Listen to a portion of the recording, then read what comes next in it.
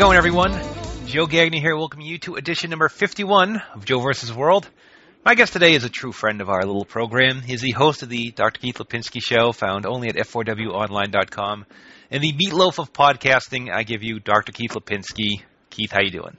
Wow, I wish I had a musical accompaniment to bring me in on Bat Out of Hell, but sadly, I do not. Hello, everybody. It is I, of course, Keith Lipinski, Dr. Keith of Old PPH and Dr. Keith Show fame, which, of course, can be found right now. As a matter of fact, brand new spanking episode came out today, a Road Report Bonanza with only 3 Kiss references in it. So you could tell this is going to be something that maybe 12 people will complain about. All right. And I call you the meatloaf, referring to the singer and not the meat, because meatloaf, the dinner, a little bland, perhaps, Dr. Keith. Not so. I was hoping, because I at one time was extremely chunky, had long hair, and would pass out after 4-hour PPH bonanzas. But that's besides the point, Joseph. Did you say chunkies? Please, it was bad enough keeping that boy away from chunkies over the weekend on the Road Report. It only came up twice there. So okay. So, by the way, before we start this, I'm very honored to be the first guest of the second 50 shows for, of course, Joe versus the World. That's right. Yeah, that's the name of your show, right? Yeah. Yes, it is. Okay, just making sure. All right. Sometimes things change real quick, Joe. You know. It does. It's life, man. That's right. All right, where should we start? Why don't we start with the Condemned? And episode 52 will be dedicated all about this movie. I have seen the movie. I managed to make it just in time before it was pulled from my local theater.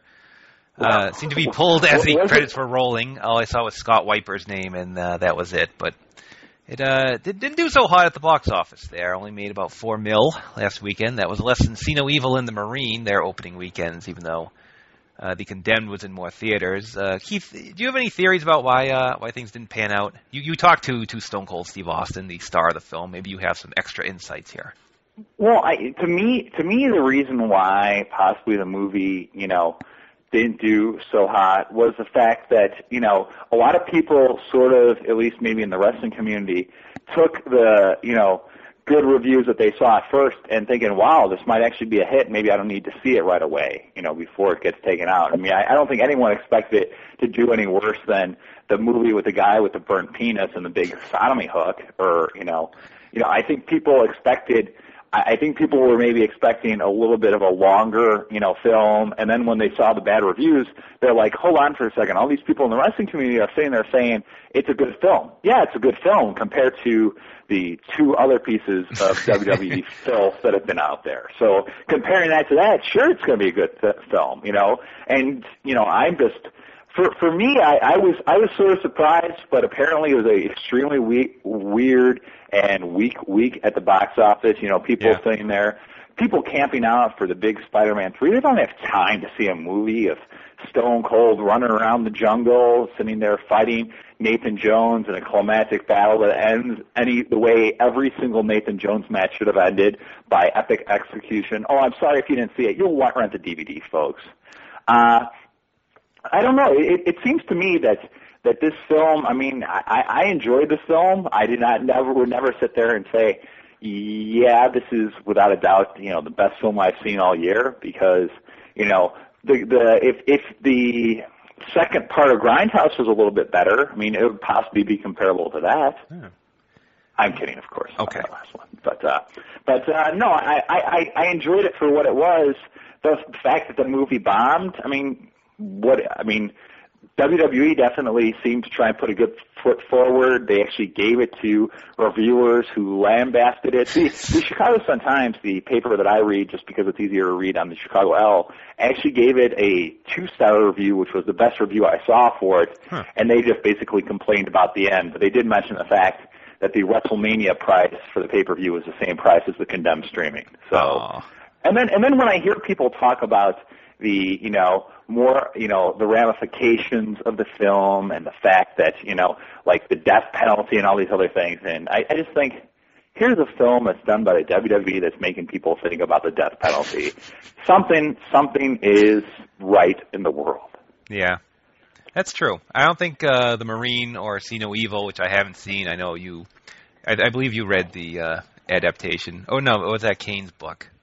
I actually have read both books, and I'm probably like 1 out of 5 people right now that are listening that could sit there and say they actually read both books. And I had a lot of free time back in the day, Joe. Of course, I know that the book only came out last year, but yeah, both not so good. And of course, I got to see the movie, and I actually got to see people actually walk out of a free screening of the movie within the first 7.5 minutes. So, no one did that for The Condemned. I mean, keep in mind, Stone Cold Steve Austin was like in the back row watching the film. And can you imagine that? If you just sit there, like 12 minutes into it, you're like, oh, I can't believe Austin used such foul language.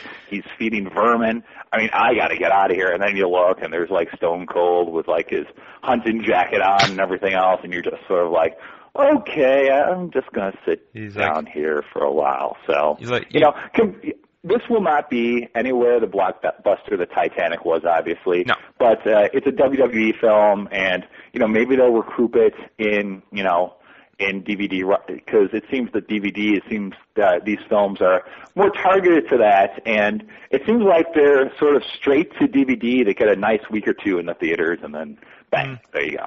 Yeah. So sadly, this probably derails any plans for the big screen adaptation of Big Apple Takedown. Well, and you know what? That's the greatest shame of them all, because that book, if any book deserved to be a movie, it's that. Besides the positively page story, as completely done by sock puppets. And sadly, the remake of Jerry Maguire with Ken Kennedy and MVP, which I have envisioned, will never come to pass.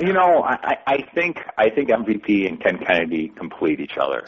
So, I mean, that was a great SmackDown storyline, love drama from December, I believe, of 2006. That's right. Really not a lot of people got, but the writers were real subtle about that. Well, P.S. Hayes does a really good job of the gay subtlety. That's right. Well, last time we had you on, we were discussing Wrestle Society X, which was about to start. Well, that was a show on MTV. You wanted to discuss some memories of WSX. Why don't you tell the people what you have to say? Oh man, I could talk. I mean, how long do you got, Joe? I mean, I know this is a Lost is on in about an hour and a half. So. Oh, okay. I'll make it brief. It was fun. No, I'm kidding. I don't know. I actually finally got to see the final episode, the final cut of the final episode, maybe like 5 days ago, and it just brought back a whirlwind of fun times and great memories, and just no matter what happened with the show or what will happen with the show in the future, because it's not necessarily dead kids, I'm just very happy that I was actually part of something. No matter how good or how bad it was, I got to fulfill I'm not going to cry, my dream of actually working and writing on a professional wrestling show. So no matter what happened, I guess I accomplished that. And can you tell many people have told me this since MTV basically decided to not care about WSX anymore. This is a speech well, at least you got to use it. And it's like, I was watching a Saved by the Bell a few days ago where, Zach and Kelly had just broken up, and Screech said something to Zach to the fact of, it's better to be dumped by the best-looking girl than to have not been dumped at all. And, it's sad because it seems that all my friends got their advice to tell me stuff about WSX from this episode of Saved by the Bell. Wow. So, and then I see, Samuel Powers on some the Celebrity Fit Club, and it just blows my mind. But, my favorite memories, the last show that we did, it was the longest day that we spent taping, and, we had people waiting outside a very, very long time as we set up the Piranha Tank of Doom. And when I mean Piranha Tank of Doom, I don't mean that's a fancy, catchphrase or anything like that. Literally, there was a number of fish that did not make it to the actual taping. There was a number of fish that were brought in for the taping. Of course, we signed them had them sign off. MTV had to, pre-approve, screen the fish, and some of the fish just weren't ready for, because being on television, that's a lot of pressure for humans. Think of what it's like for fish, Joe. That's true. It's really just, it's agonizing, it's torturous. So there was a point where we were hoping to get filming as soon as possible, not because we really wanted to go, which we did, but because we were worried about dead fish. Wow. So, and I just remember the Planet Tank match. I remember it being all kinds of fun, and I was very surprised how excited the crowd was and just how jazzed they were. And, you know, sitting there coming from a background where I watched a lot of, like, FMW, like, back in the day, and that's like, you know, I started off watching a lot of, like, New Japan and All Japan and then going to, like, the garbage and deathmatch stuff and sitting there and thinking, how the hell is this going to go over on MTV? And then just seeing people, not necessarily wrestling fans, just enjoying the shit out of this match. It was very, very cool, and the match actually turned out pretty well, actually, on the tape that hopefully will be released someday in the near future. So, and the Exploding Cage match, it was a weird match because it wasn't your normal Exploding Cage time bomb death match, Joe Gagne. It was different. It was a match. They had a scaffold above the cage, and you know, it's Exploding Cage and, you know, electrified as well. So we had to sit there and we're talking about this match like maybe 2 days before it happens. And I brought up a point, well, if the whole cage is electric, how are people going to be able to climb the fence to get up to the scaffold in order to hit the plunger? So, that was a time where it was good actually having me there because the announcers actually mentioned the fact that only two sides of the cage were actually electrified, but the wrestlers do not know which sides it was. Oh, there you go. Yeah, exactly. And that match turned out to be, you know, again, the crowd was heavily into it. And I was there. I mean, I could hear this. I mean, I don't know if it was sweetened or not for the television audience that never got to see it, but it seemed like they had a great time. And I just remember running through that in rehearsals, and I was up in the announcer's desk with, I think it was young Jimmy Jacobs and Mr. Eric Cannon. And there was a part where Teddy Hart went up there to do a beautiful flip off of the scaffold onto everybody. And he went up and he grabbed one of the railings for the scaffold, one of the things that was holding, not necessarily holding it up, like sort of like a little fence for it on the side. And the thing sort of gave out on him. And he almost fell, you know, a great feat while trying to get up on this. And I just remember him holding on and getting up there and just, you know, getting down on his knees and praying and thanking God that nothing serious happened to him, because that was sort of, you know, we sort of got rid of that safety precaution right after that. It's a good thing he didn't fall off there before he could jump off that high place. Yeah, well, the thing is, when you're falling off of it, it was just so unexpected. It was sort of like if you're sitting there, Joe, and you're sitting there climbing up a ladder, and all of a sudden you reach the top ladder, and all of a sudden it pulls away. It was sort of reminiscent of the Chris Benoit, Jeff Jarrett ladder match, where, of course, that dastardly New World Order, the silver and black, had actually rigged up a ladder so Benoit could not climb it and hence stay underneath the glass ceiling. Oh, now there you go. But no, I mean, WSX was one of the greatest yet craziest weeks of my life. The 5 hours of sleep I got over the 8 or 9 days I was there filming were some of the greatest hours of sleep I've ever gotten. And it was just a fun time, and just it was just great being involved in the creative part of a wrestling show. And I'm just sorry that you know, basically we had a bad time and we had a bad network, and you know, we thought the network would support us, and they didn't.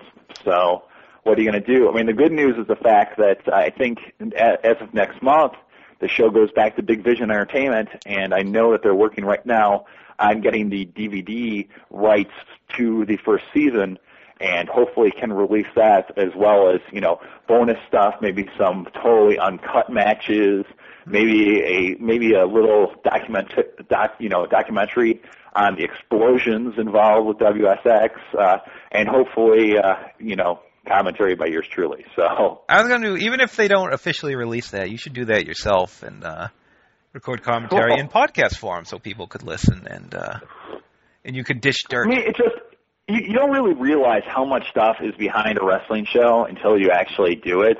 but now that I've actually stepped inside the ring, I can talk like I know what I'm doing when it comes to this business. Even though sometimes, as you can see right there, it's hard for me to form a complete sentence. Yeah. I look forward to your transformation into Ole Anderson. Oh, I plan on being more bitter than Ole ever was. Sweet. So, but no, I mean, I had so many good times and so many great memories that really they could fill up a book or possibly 2 or 3 episodes of Joe versus the Volcano. But I think when all is said and done, and you look back and you look at the people that chose at MTV that chose to put us on against ECW, and the people that decided the moves that needed to be done with WSX on MTV's part, and the fact that they've all been sort of gone or let go from MTV, I think that might be saying something. And I think there's an audience for it. I just think the audience needs to be aware that there's something cool out there. So now, are you too hurt by MTV? Will you ever be able to watch The Hills or Two A Days ever again? I don't even know if they'll bring Two A Days back. I mean, Wow. The ratings that they got towards the end of the show were just like, because as of our lead-in, I knew a lot about these ratings. And, back in the Monday Night Wars, when I was doing a small little newsletter called the LWN, I would, every Tuesday would be, let's refresh to see if we got ratings. Let's refresh if we got ratings. That was not half as bad as just waiting to get an email from MTV about our ratings, and just, every time I got that email, sort of wanting to just, crawl in the corner and cry. I remember you had contacted me after you got one of those, and the sadness was palpable. Oh yeah. Well, I mean, obviously, my life suffered greatly. No, it didn't really. It was just more frustrating than anything else, because when you create something, that necessarily isn't heralded as genius, you want to see it become successful. You want to see people like it, or at least you want a network that's sort of committed to it, that doesn't necessarily want the big ratings right away. And I think part of it is the problem with television right now, where programs necessarily aren't given the breathing time to sort of grow and develop, where it seems networks are too trigger happy right now to cancel stuff right away for 5-minute internet sitcoms. Yeah, it seems like why even bother start watching TV if it'll probably be gone in 2 weeks. That's why. Joe, TV's your friend. Well, it's been good to me. I'll say that. Joe, TV has been great to each and every single one of us. I still respect TV, even for the harm that it's done me. And I will, I'll occasionally watch The Real World when I want to see people that live in a real world that is so different from mine or most people's I know. And, I'll still watch The Hills because, I think deep down, each and every single one of us wants to be a blonde 18-year-old female that works for Teen Vogue. Hey, why not? Wait, you had a newsletter? At one point, I had a nice little newsletter.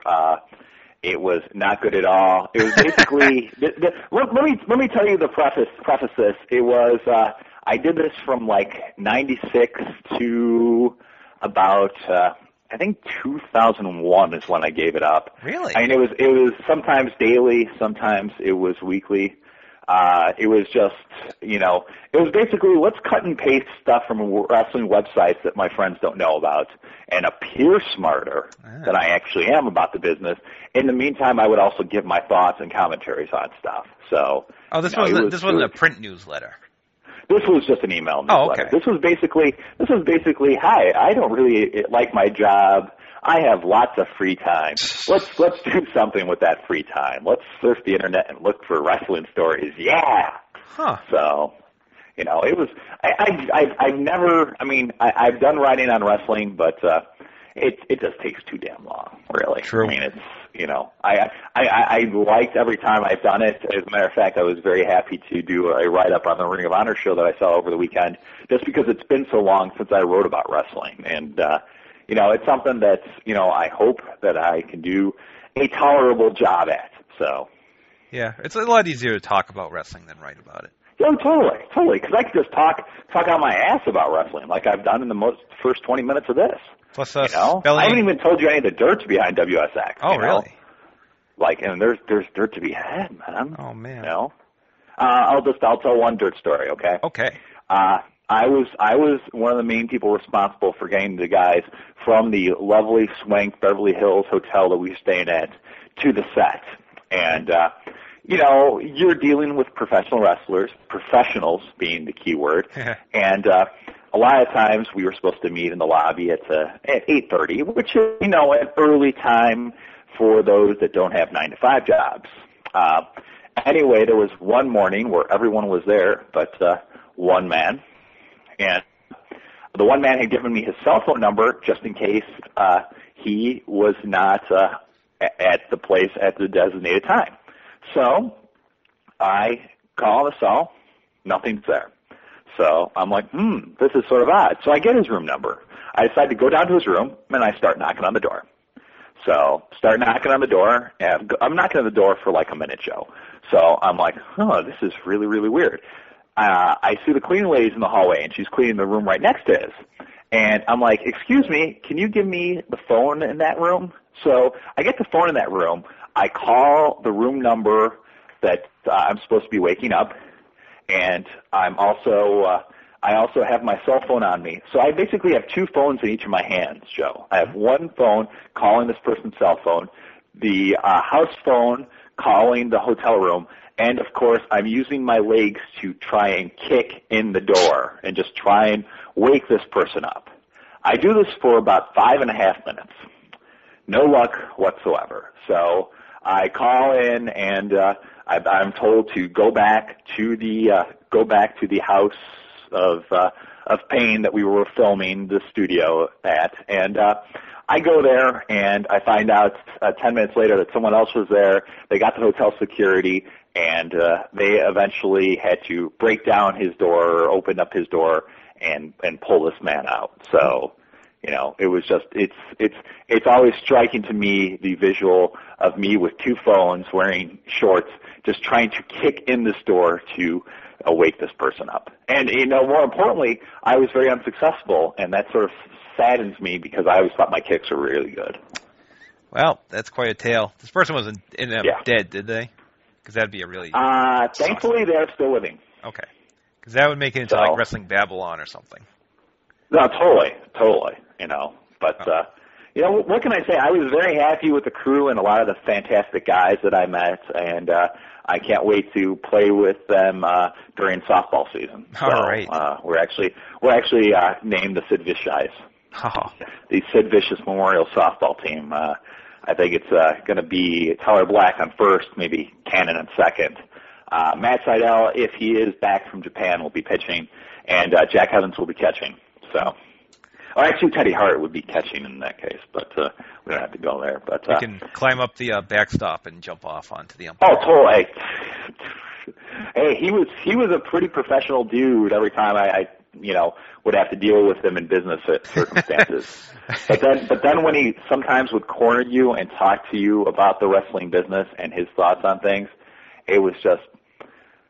I usually have a nice little digital recorder on me. Not so I could, tape conversations like Sean Stasiak, but just so I can, just in case I have any notes or any thoughts. But I didn't think I would have enough, memory. I didn't think I could actually get him to stop talking for a second or two. So I go, excuse me, let me get my recorder ready so I could tape you saying this. So that's too bad. But young Patrick, I miss him so. Yeah, well. Final word on WSX, I will say, you can say you have worked in the wrestling business, you have come out with no injuries or crippling addictions, unless you count chunky candy bars.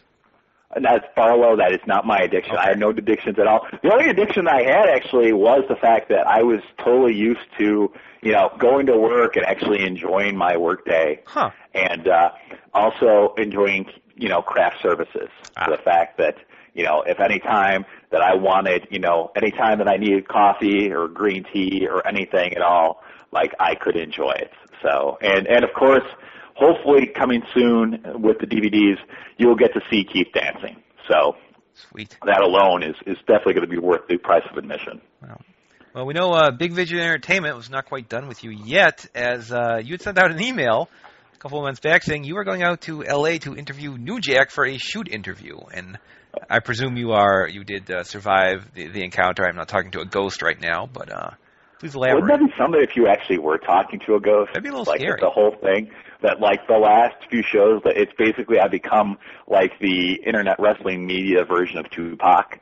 Oh. You know, It'd be like an M. Night Shyamalan film. I like the Tupac analogy a little bit better. Oh. You know, that's just me. That's all. The Lady in the River sort of soured me on his work, but there you go.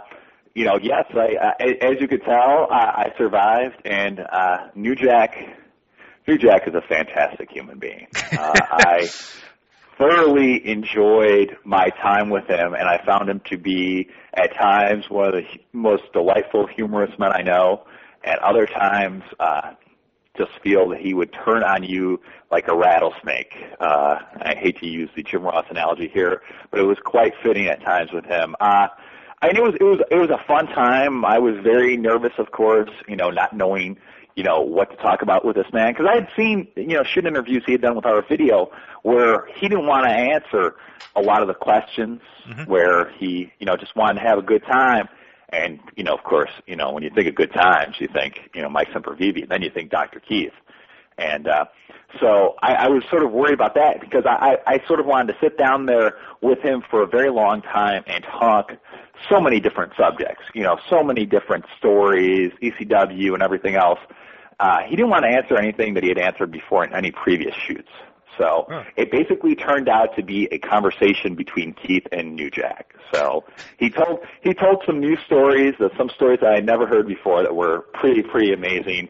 And he's just he's an entertaining fellow. And I had fun with him, and hopefully the DVD is going to be out around my birthday, which is going to be August of the summer. And keep in mind, folks, that hopefully we are working with the people that actually did the illustrations on one of Joe's favorite shows, Blind Dates, and to actually put little cartoon captions in there to show my comfort level at certain points of the interview. So, and I have been pushing, of course, for me to do commentary, like director's cut commentary on the shoot interview, just to tell some other stories that were behind it, and just to show, like, well, look, you could tell right here I'm sort of nervous because I'm whiter than I usually am. So, but no, it was actually quite fun hanging out with New Jack. We got to spend some time together. We got to drive around the beautiful parking lot known as Los Angeles.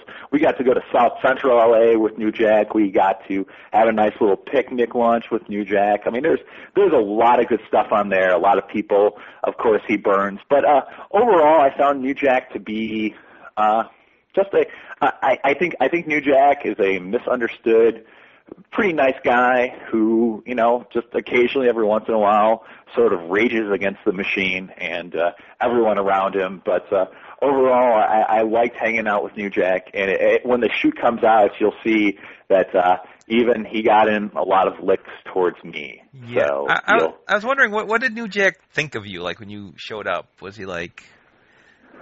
I don't know. Maybe did you show up in a Dudley Boys shirt? I guess is my first question. I actually had the old school Bubba Ray taped glasses in the middle from Slapshot, and I actually wanted to go dressed up as Mustafa, but I didn't think that would work out that well. New Jack thought I was pretty damn sexy and entertaining. So no, New Jack thought I was a cool guy. The weird thing is we had. There's a guy in Chicago that we both know by the name of P.L. Myers. He runs PCW, this promotion out here. Okay. And it was like one of those things where, I mentioned, I know this dude that you might know, P.L. Myers, and New Jack starts laughing because P.L. Myers he's tried to get into WWE a number of times. He has a book apparently coming out where I don't know anything about his book. It's about his time in wrestling and everything else. But the book actually has like 7 or 8 people doing forewords for it. So I think actually the book might be a book of forewords for a wrestling book. And anyway, I've always talked to this guy. I think Paul is a pretty decent guy. I don't necessarily like the promotion he runs or anything like that. But, New Jack was like, you sort of remind me of PL, which is basically the worst, it was almost an ultimate insult. Like, I sort of wanted to pull the car over and fight Mr. Jack, but of course I would never, ever, ever consider doing that ever. So, because even after all this time, I don't want to say New Jack scares me, but Joe, New Jack scares me. So, but he was very, just an overall nice, accommodating guy. I wish I got some more stories about, ladies of the evening. Yes, sure. But New Jack was in love when I was talking to him, so he wasn't going to necessarily talk about that kind of stuff. Do I wish, was there any Dudley hate stories? No, because he is totally cool with the Dudleys and Paul Heyman now. So when he mentioned that before we started shooting, I was like, oh, crap, but there's definitely stuff to talk about. And, it's a lot of times I find the older veterans of the sport, before they're getting ready to do interviews or getting ready to do things, they sort of want to know what the purpose is, where, doing wrestling audio shows like I have for so long, Joe, I'm just happy to have I'm happy to have a person on and just to talk about all sorts of things where, not a lot of people ask, why are you having me do this? Yeah. Or what the purpose of this is. But a lot of times these guys necessarily think about it and actually think a little bit more about what they're going to say because they don't necessarily want to do anything that will start something else or give someone some credit that they don't deserve. Like New Jack told me beforehand he didn't want me to mention like one or two things. And I necessarily didn't want to mention those things either. So, where it's sort of like he doesn't necessarily want to give credit or, as he said, put this person over, because even by me asking him that question, that's me putting this person over. So, I had a blast doing it. I think me and Wade Keller styles of interviewing are a little different. Might be the oxymoron of the century. But I think given New Jack and given the topics involved, I think we had a good time, and I think we're actually going to have clips of other shoots that New Jack has done on this. So it'll be more of the complete New Jack package. Doing Time with New Jack as hosted by Dr. Keith Lipinski, probably August of this year. Look out for it. And you know what? Christmas is coming up shortly after that. So. Oh, wow.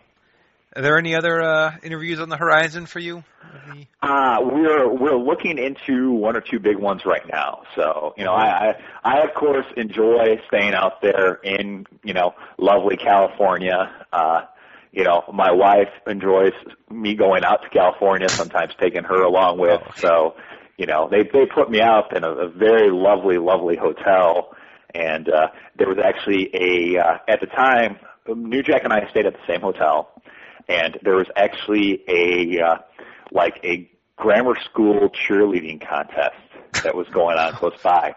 So it was like the hotel was right by Hollywood Boulevard, and it was there was regular types of people there, but there were a lot of young girls flogging around in cheerleading costumes, and of course New Jack and I just sitting in the lovely, lovely, very small. What do you call it? The front of the hotel lobby, and just sitting there and trying not to crack up giggling. So, sadly, that's not on the DVD, folks. But if you want to see New Jack and I go to South Central, that will be. So, when you were talking about the cheerleaders, I was reaching for the mute button, but thankfully it was that was much better than I'd hoped. And how was South Central L.A.? You know what? It's been gentrified. Even New Jack said it. I see. You'll be surprised. I didn't think it was that bad. Keep in mind we were there at 4:00 on a Sunday. So, well, but no, it was a enjoyable time, an enjoyable experience, and I'd be happy to drive New Jack around anytime, as long as he doesn't call me Sweetie Pie. Yeah, that's a good ground rule to set, but. Hey, it's a good ground rule for everyone, Sweetie Pie. That's very true. Yeah. So there's that mute button. But on to some breaking news. We want to discuss some Ring of Honor right now. And big announcement today. They said that... Huge announcement. Yep, they are headed to pay-per-view on July 1st. The show will be taped in New York on May 12th. What do you think about this? We don't know a whole lot right now, but based on what we do know, what are your early thoughts? My early thoughts is the fact that I actually proved to several people I could keep a secret for a few days. So oh, that's my you're first in the and foremost thought. My first thought is this is fantastic. This is a great step. I'm just very curious to see how this will change ROH for the long run, because it seems that maybe the fan friendly. I sort of worry that the fan friendliness of the promotion might sort of be a little different from now on. Yeah. You know, I think the organization and going to shows to ROH for the last 5 years, I've seen the organization, you know, go through several changes and, you know, of course, become bigger and, you know, always enjoyable. But I think pay-per-view was the next natural step for them. And I think it's a plus, and I just hope, you know, part of me sort of wants them to do the TNA concept of doing the low price pay-per-view. Yeah. With but I want it to be more than a penny. I want it to be like a nice nickel, a nickel of honor, perhaps. Nickel of honor. You know, like I think Joe, as a big ROH fan and a man that enjoys anything that involves Morishima, I'm going to have a glorious time covering these shows because I'm just such an ROH fan. I don't get to go to a lot of shows, but every time that ROH is anywhere around the Chicagoland area, I make sure I'm there front and center, especially with my shirt tucked into my shorts, so just in case I don't, you know, I don't want to be exposed again. That's good. And the cost price. It almost happened on Saturday. Yeah, we'll get to that in a sec. But as far as the price of these pay-per-views, I mean, they can't charge more than $20 because that's the price of a DVD you could get for it. So, right. I mean, if these are, I think. Oh, go ahead. I think the cost of them is probably going to be between $9 and $12. That's so be a good, you know, but when you think about it, they're going to have to, you know, like, I mean, already their lighting setup is pretty, you know, top notch, and their ring, the wrestlers seem less dirty from it over the weekend. So, I mean, I think they're going in the right step with this, and this wasn't necessarily the next right step to do, because I think they realized that, you know, to do ROH on television, even though it's been done before way back in the day, you know, isn't necessarily the best option, because the way ROH matches last, that means wacky commercial breaks and everything else. But who knows? Maybe this leads to them getting on television. I don't know. I think this is good also for the fact that a lot of these guys are going to be signed to pretty decent 2-year deals. Yeah, that is good, because ROH has that problem where their top talent always gets plucked away by either TNA or WWE, and you know, you have that problem where you can't really compete. But hopefully this will allow them at least to keep a foothold on some talent right now. But I mean, we know what overexpansion kind of did ECW, and I hope they've learned from the mistakes of ECW back in the day. It seems like, you know, with a low price pay-per-view, they're hopefully approaching it the right way. I think the comparison to ECW is pretty good, Joe. But you have to remember this. It's you know, I think if you remember ECW back in the day before they were on pay-per-view, it was a lot of tape. It was a lot of, you know, tape business and stuff like that. And it seems like, if anything, ROH has its shit together when it comes to, you know, distributing and delivering tapes. You know, so, and I think the ROH core has the same sort of loyalty to the product that an ECW does. I mean, don't get me wrong. There's some great stars in Ring of Honor today. But, I mean, the main reason that people go to these shows is possibly because they know the product that they're going to get, and the type of matches that they're going to get, you know, where, you know, even at the end, ECW, you were having a good time, but you're sort of like, oh, this isn't that good, you know. Oh, boy, ECW Anderson, Tommy Dreamer, another match. I hope he cries.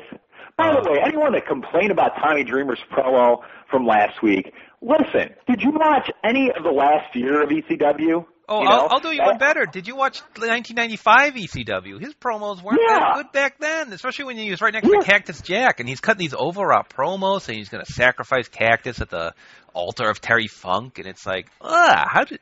You know, and I mean, but at the same time, that's like getting mad at the Sandman because he's a bad wrestler. You know, it's just the Sandman. That's just Tommy Dreamer. I was getting upset at Sandman for being a bad promo. You know? Just sit there, fucking drink a beer, smash it on your head a few times, take your cane, smash it on your head a few times, and that should be your promo. That's it. You know? Smoke a cigarette, man. Get some fucking nicotine in you, boy. You know? Yeah. Tommy Dreamer, I had to sit there and deal with, you remember when Beulah got 3D'd? Oh, God, yeah. Do you remember the locker promo? I do. There was a promo for those kids out there without the benefit of flash photography or the benefit of watching ECW hardcore television, or regular ECW as I like to call it. There was a promo that Dreamer did where they showed all these clips of Beulah and stuff like that, and Dreamer was talking, and he was talking next to some lockers, because obviously he was at ECW high school.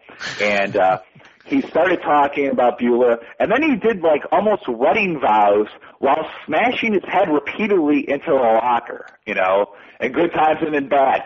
Smash. In sickness and in health. Smash. In death to his part. Smash. And Dudley's.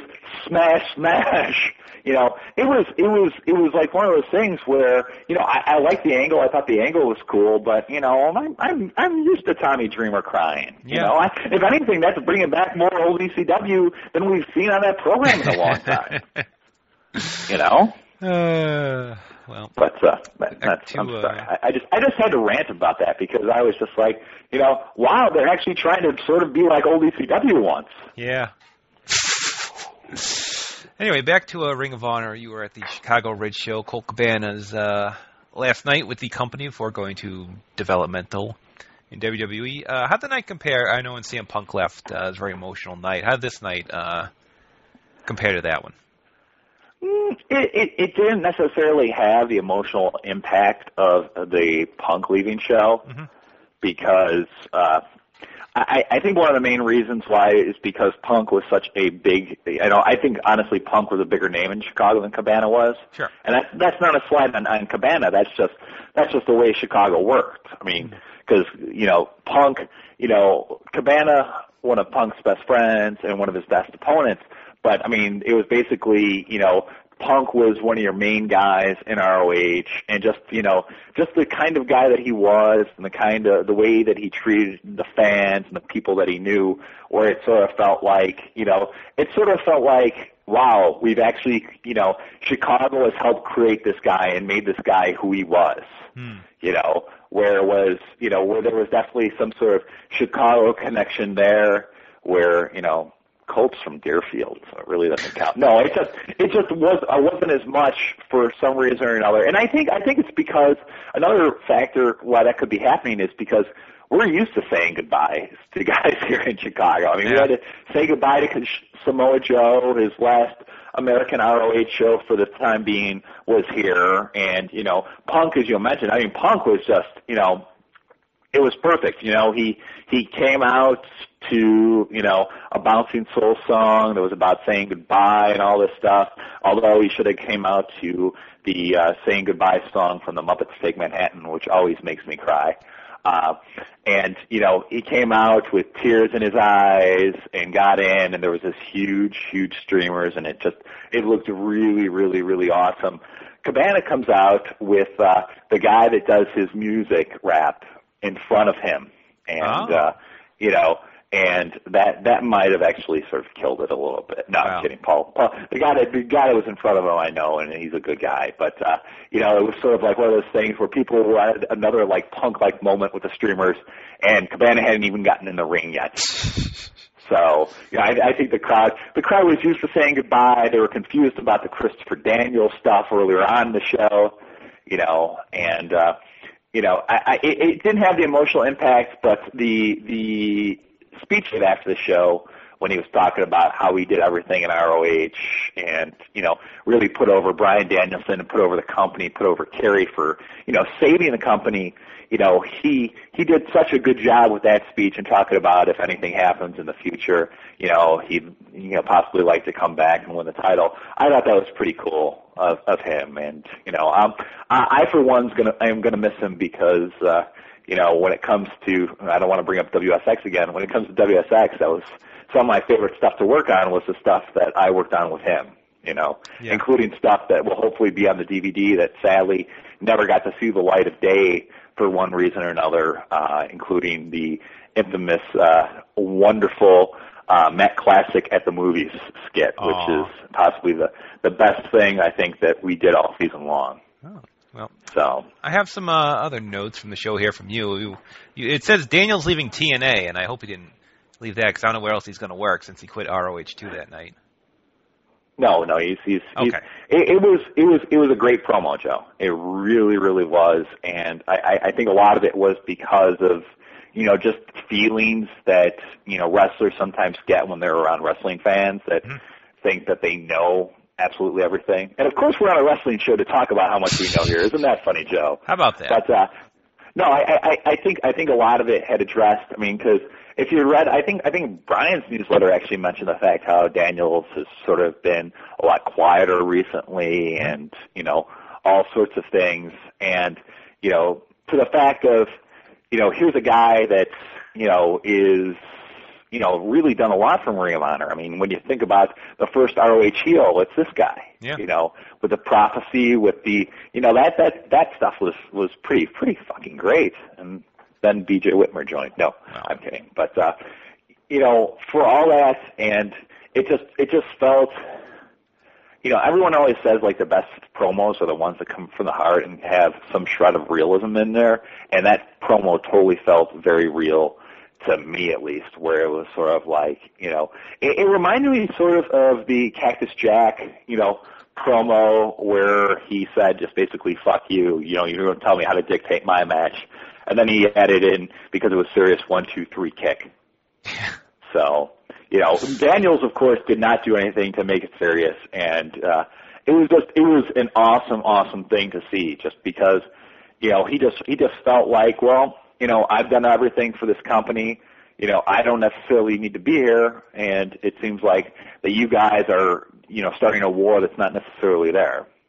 So, and a lot of people were like, oh, this is the start of something between TNA and ROH, this is the start of something between ROH and TNA, and then, like 10 minutes later, I ran into someone in the bathroom, and I gave them some money, and they told me the truth. So, oh, wow, you always find the best stuff at the ROH bathrooms, but I'm kidding. But yeah, it was a fantastic promo, and I'll miss them. But at the same time, the guys that Cabana and Daniels have done a whole lot for Ring of Honor. Mm-hmm. They've done a lot in Ring of Honor. I don't know necessarily what was left for each of those guys to really do. Yeah. I didn't necessarily see Cabana versus Morishima being a 5-star classic and Colt winning the title. Mm-hmm. Of course, my Morishima love and Barlow's Morishima love, more importantly, was brought down a little bit, even though he had an awesome match with Shingo. He just came in with his T-shirt, his ROH T-shirt. No cowboy hat and no awesome fur pelt jacket. So what's the point? Pretty much. You see the way we see this. So, well. But what are you going to do, John? Yeah. He's going to be headlining the pay-per-view soon. I'm not going to be headlining a pay-per-view soon. Advantage, Morishima. So, who's he going to face? I don't know. I'm very curious to see how that card is. I wish I knew about this more than advance in like 3 days. Yeah. So I could possibly be one of those lucky ones in New York City for at least the taping of that show, because I mean that should be a very, very fun show. Should be. So unless it has like the pay-per-view lighting of Hardcore Heaven 97. Well, that would be bad. But next, you also had Delirious attempting to strip me again and attempting to steal my notebook. And you spelled steal S-T-E-E-L. So is Delirious an alchemist, perhaps, and meant to transform your paper into metal? He is a scientist, and he knows what he's doing. So, no, I was, of course, Delirious winning the first match of the night in a very nice six-man with a bunch of the Chikara guys, and it was an awesome match. And Delirious is about to, go to the back, and he points at me. And already I'm like, oh, fuck. So I sit there and I do what I can to take my T-shirt and actually tuck it into both my pants and also my boxers. Yes, I did a double tuck just to make sure, tighten up my belt, everything like that. So he comes towards me. Well, first of all, he points at me like Hogan almost, like, you. And then he motions like that he's going to pull my shirt up again. And, I am not known for my manly physique or my lovely chest hair. So, of course, I did the double tuck. He came towards me and tried to pull, but he was unsuccessful. And then he grabbed my notebook. And I wouldn't necessarily mind if he did a Vampiro Dave Meltzer and threw my notebook into the crowd. But the problem is I'm going to be going on my National Lampoon's European vacation with the wife in August, and most of her notes on Europe were in this notebook. So the idea of doing this for comedy was I had no problem with that. However, I should have brought a stunt notebook. Yeah. And then I would have no problem at all having him sit there, tear pages out of it, eating it, or doing whatever Delirious would do with my notebook. But, consequently, later on, as the main event, the Cabana Pierce match was about to start, Shane Hagedorn, who, is still very distraught of losing the top of the class trophy, came by me and actually tried to spit his gum, actually take the gum out of his mouth and wipe it on my notebook. Jeez. So jerk. He's on my fucking list right now. Wow. I talked to my good friend Mark Briscoe, and he's going to have a talk with Mr. Hagedorn and make sure that this shit doesn't happen again. Yeah. So. What's And Bobby Dempsey. Bobby Dempsey sits there, of course, the larger of the Dempsey brothers, of course, probably he ate his brother Derek. But, they're actually doing something nice and old school right now in Ring of Honor where Tank Toland is telling us how he's like a fantastic fitness coach. They're doing sort of like a Simon Dean, but I'm really, really enjoying it, probably because there's no Segway scooter or whatever they call those things. Sure. And anyway, he had, it was supposed to be Sugarfoot, Chicago's homeboy, not to be confused with Chili Willy, which is probably the 28th ECW reference I've made on this thing, so I apologize for that. But he was facing Sugarfoot, and Tank Toland came out, and he wanted Bobby Dempsey to take notes. And Dempsey comes out of the ring, and he's right behind where I was sitting. And I, just tapped him on the shoulder, and I was like, do you want to borrow my notebook? And thankfully, he chose not to, but, I think he read my review, and that's almost just as good without having to deal with my chicken scratch-like handwriting. Ah, I see. So, well, but good times, very good show, and, of course, you can check out F4WOnline.com for the second edition of Keith and Bill on the Road. Yes. How did the Chikara guys look? Heard they look good. Chikara guys looked awesome. They did a nice 10-minute match with like Delirious, who's worked with Chikara before, and Pele, who I don't know if he's worked. I don't think he's worked Chikara before, but he didn't seem to do that much in the match, and it seemed like a more of a Chikara style match than an ROH style match. I mean, there were some very good high spots, and everyone looked pretty good. I mean, I'm a big fan of the Chikara guys a lot. I mean, I love Akuma's look. I think Hollow Wicked is an underrated worker. The fact that we got to see Incoherence talking in the ring where Delirious was, we actually lately, I don't know if you've been noticing this, he's become a lot easier to understand what he was saying. Either that or I'm just possibly still concussed from my experiences in the wrestling business where I can now understand Delirious Ease. But, or Delirium, or Delirium. Yeah. But it seemed like I could understand what he was saying when he was talking to Hollow Wicked in the middle of the ring. And it was like a mask, black, green, and so I could sort of tell. And then later on, he actually came out and he cut a promo, and I could actually understand what he was saying for 10 whole seconds. Whoa. So, heavy. I could sort of understand. I think he talked for 45 seconds. I could understand No Remorse Core, Roderick Strong, Ricky Romero, Davey Richards, and then June 23rd, which is the next ROH Chicago Ridge show. There you go. So, yeah, apparently they're not going back to the Frontier Fieldhouse, which sort of is sad for me because, of course, I wanted to seriously ride my bike to an ROH show because that's very close to where I live. But, that place was sort of interesting. I was watching the DVD of that show from the 5th year festival, and I'm very happy you can't hear the soccer whistles that were going on in the accompany rooms. So yeah, I remember at the Weekend of Thunder, the Jushin Liger shows, we were also in a large sports complex, and that you would hear, people would be wrestling, you hear like that. It's like, did American Dragon get a yellow card for what he's done? For stalling, for being stalling. boring? Are you saying American Dragon's boring, Joe? No, I didn't. Because already, I'm feeling the message for it hate from you. No. You know, I would like to say that I'm hopefully causing you to think this. No. So even though I am a huge Bryan Danielson fan, and I can't wait to see him back in the ROH ring. And you know, Danielson Kenta 2 in Chicago on June 23rd. But I'm very to me ROH. It's going to be a big day for them on May 12th. So. I'm excited. Are you going? They're in Connecticut the night before. Will you be there, Joe? I'm hoping to go there. That'll be my last chance to see him for a while, so I'm going to try to hit that show if at all possible. And also, are you enlisting in the Foreign Legion again, Joe? No, not yet. Okay. Give it time. And also, Chikara running in New England in July. I will try to be at that show as well. So not only can you see Chikara, you could possibly meet me if you're at that show. And well, there you go. What else could you and nothing else. Have you checked out the pod review yet, Joe? I have not yet. No. It's fun for what it is.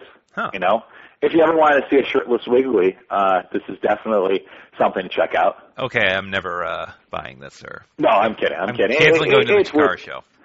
It's worth getting because they do they do the top 5 moments, and then they do like little interviews that are done along with it with this really great music. So I would say it's worth the $2 to spend just to hear this awesome music, Joe. Plus, it's $2. You can help Chikara out, and they probably need some help. No, totally. Even though they do not give Ultra Mantis and the Neo Solar Temple their just desserts, or have Chuck Taylor do a promo because right now I don't really want to say in love. I'll just say I'm giddy over anything Chuck Taylor does because him and Joseph Ryan at the IWA show had a fantastic comedy match. A comedy match so great where you could actually hear Barlow and Midas staying on the road report when they actually do some wrestling maneuvers. I see. So I poke war, Joe. I poke war. That's all I'm saying. The fact that Joey Ryan gets out of the ring to start berating a small child, and then Chuck Taylor goes out of the ring and starts berating the same small child. So it was fantastic shit. Sounds like a winner. All right. It is a winner. Our last topic, hustle problems, I guess you had referenced on your last show. Well, you know, I'm falling in and out of love with Hustle because, as I mentioned on the show, I mean, Hustle was always about wacky, crazy gimmicks. Yep. And it just seems that they've sort of lost their idea to generate new and exciting, wacky, crazy gimmicks. They tried something today with Kentaro Kitamura becoming some sort of like sexual predator. Not the guy from the Figure 4 online boards kids, but although if it was him, can you imagine how awesome that picture would be? No, they've put in Kitamura and I forget the other guy. They've given them these like masks on top, and one of them was like sexually harassing a young Hustle girl. And I saw the pictures, and you know, I just would rather see him doing the Brief Brothers dance and possibly trying to bring back the HHH trophy, the Hustle Hardcore Hero trophy, which is obviously the only replica belt I would get of anything whatsoever. So, you know, it just seemed to me that the only thing that they've created this year that I've been remotely interested in is singing Colada. I mean, I think everyone that was on the Hustle Army now is on the Monster Army, and I don't know who's booking this now, but I think the whole thing with DSE and everything else and the Hustling Business Bureau, I think they need to work what they have right now and actually sit there and work on some sort of game plan because it's reminding me more and more of TNA. And then when you compare Hustle to TNA, there's definitely some sort of problem there. The world has gone wrong. Yes. All right. And you know what? And you know, maybe it's for the best. Like maybe I could actually spend my time, you know, like I get DVDs a lot, young Joe Gagne. Uh-huh. And you know, of course I sat there and I got all this like stuff from April. Like I got like this New Japan stuff, like Tanahashi Nagata. I got, you know, like I got some All Japan, some Carnival tournaments. I got the last 2 Dragon Gate TV shows. I got like 3 Noah shows, including some Bryan Danielson stuff. That stuff goes to the side, man. The Hustle love goes on top. And now I guess I'm just going to have to sit there and probably not watch any DVDs at all and just watch season 2 of Beverly Hills 90210. Yeah, well, there you go. Yeah, I just got WWE 24/7, so I look at stuff like TNA, and I'm like, you know, TNA not only has to compete with other wrestling brands and MMA, and and what have you. It has to compete with 24/7 mainly with me, and I see it's like, do I watch NWA from 1985 and World Class and Monday Night Wars from 97, ECW from 95, or do I watch Eric Young and Bobby Roode yell at each other? That's a tough. What do you actually end up doing, John? I usually go with the old stuff. Bobby Roode. The non-Bobby Roode. You know what? Have you been watching the World Class stuff on there though? Yeah, I did catch the last episode with midgets. Kevin Von Erich talking about addictions and Brian Adidas and everything else, and it's just it's a weird show to watch because you sit there and it opens up with like P.S. Hayes the way he is now, and like Kevin Von Erich, and it just there's something not right about that picture for some reason or another to me. Not because the Freebirds and Von Erichs, just because like here's P.S. like wearing like a tracksuit. Yeah. I don't want to think about P.S. Hayes in a tracksuit.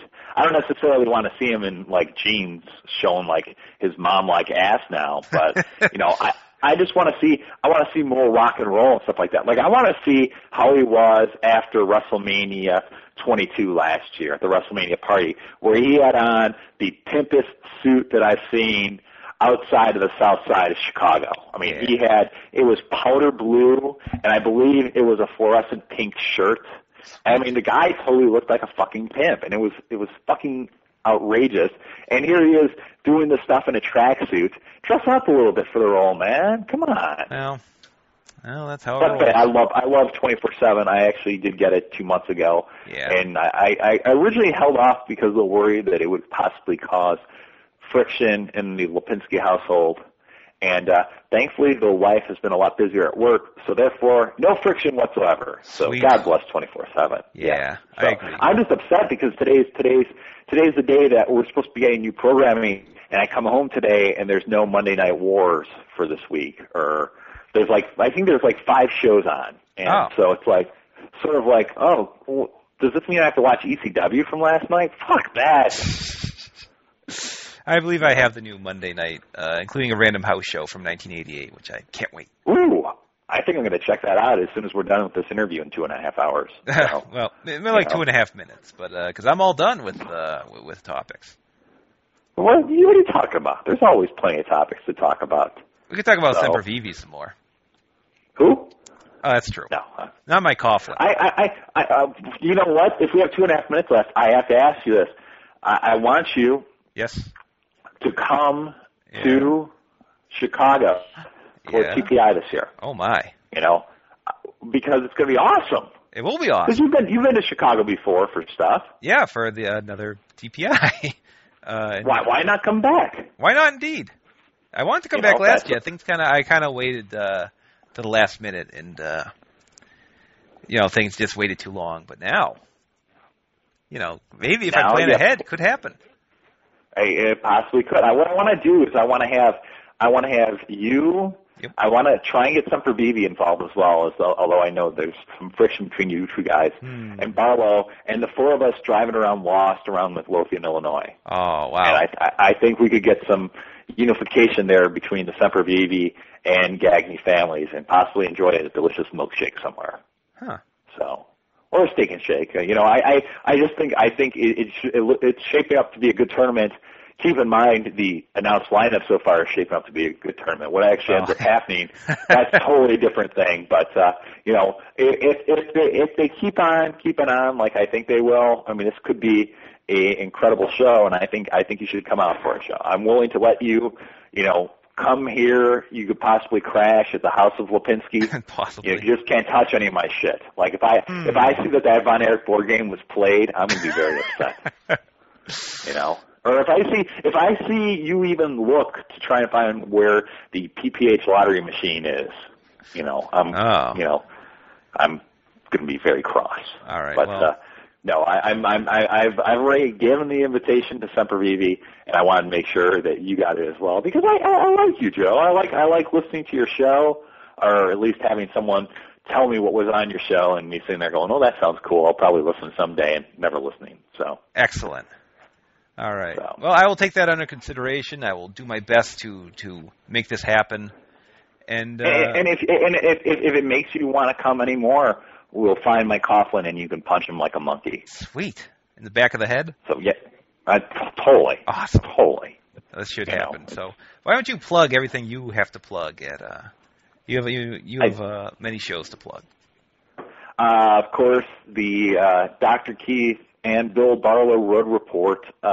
Definitely check that out at f4wonline.com with small little mini interviews with Jack Evans from the Heavens, Mark Briscoe, Joey Eastman, absolutely tan Joey Eastman, and Mike Quackenbush. So it's a fun little, I think it runs about 90 minutes. It's a fun little show, some talk about professional wrestling, and not as much wackiness as the first Road Report because we weren't driving in a car for 12 hours.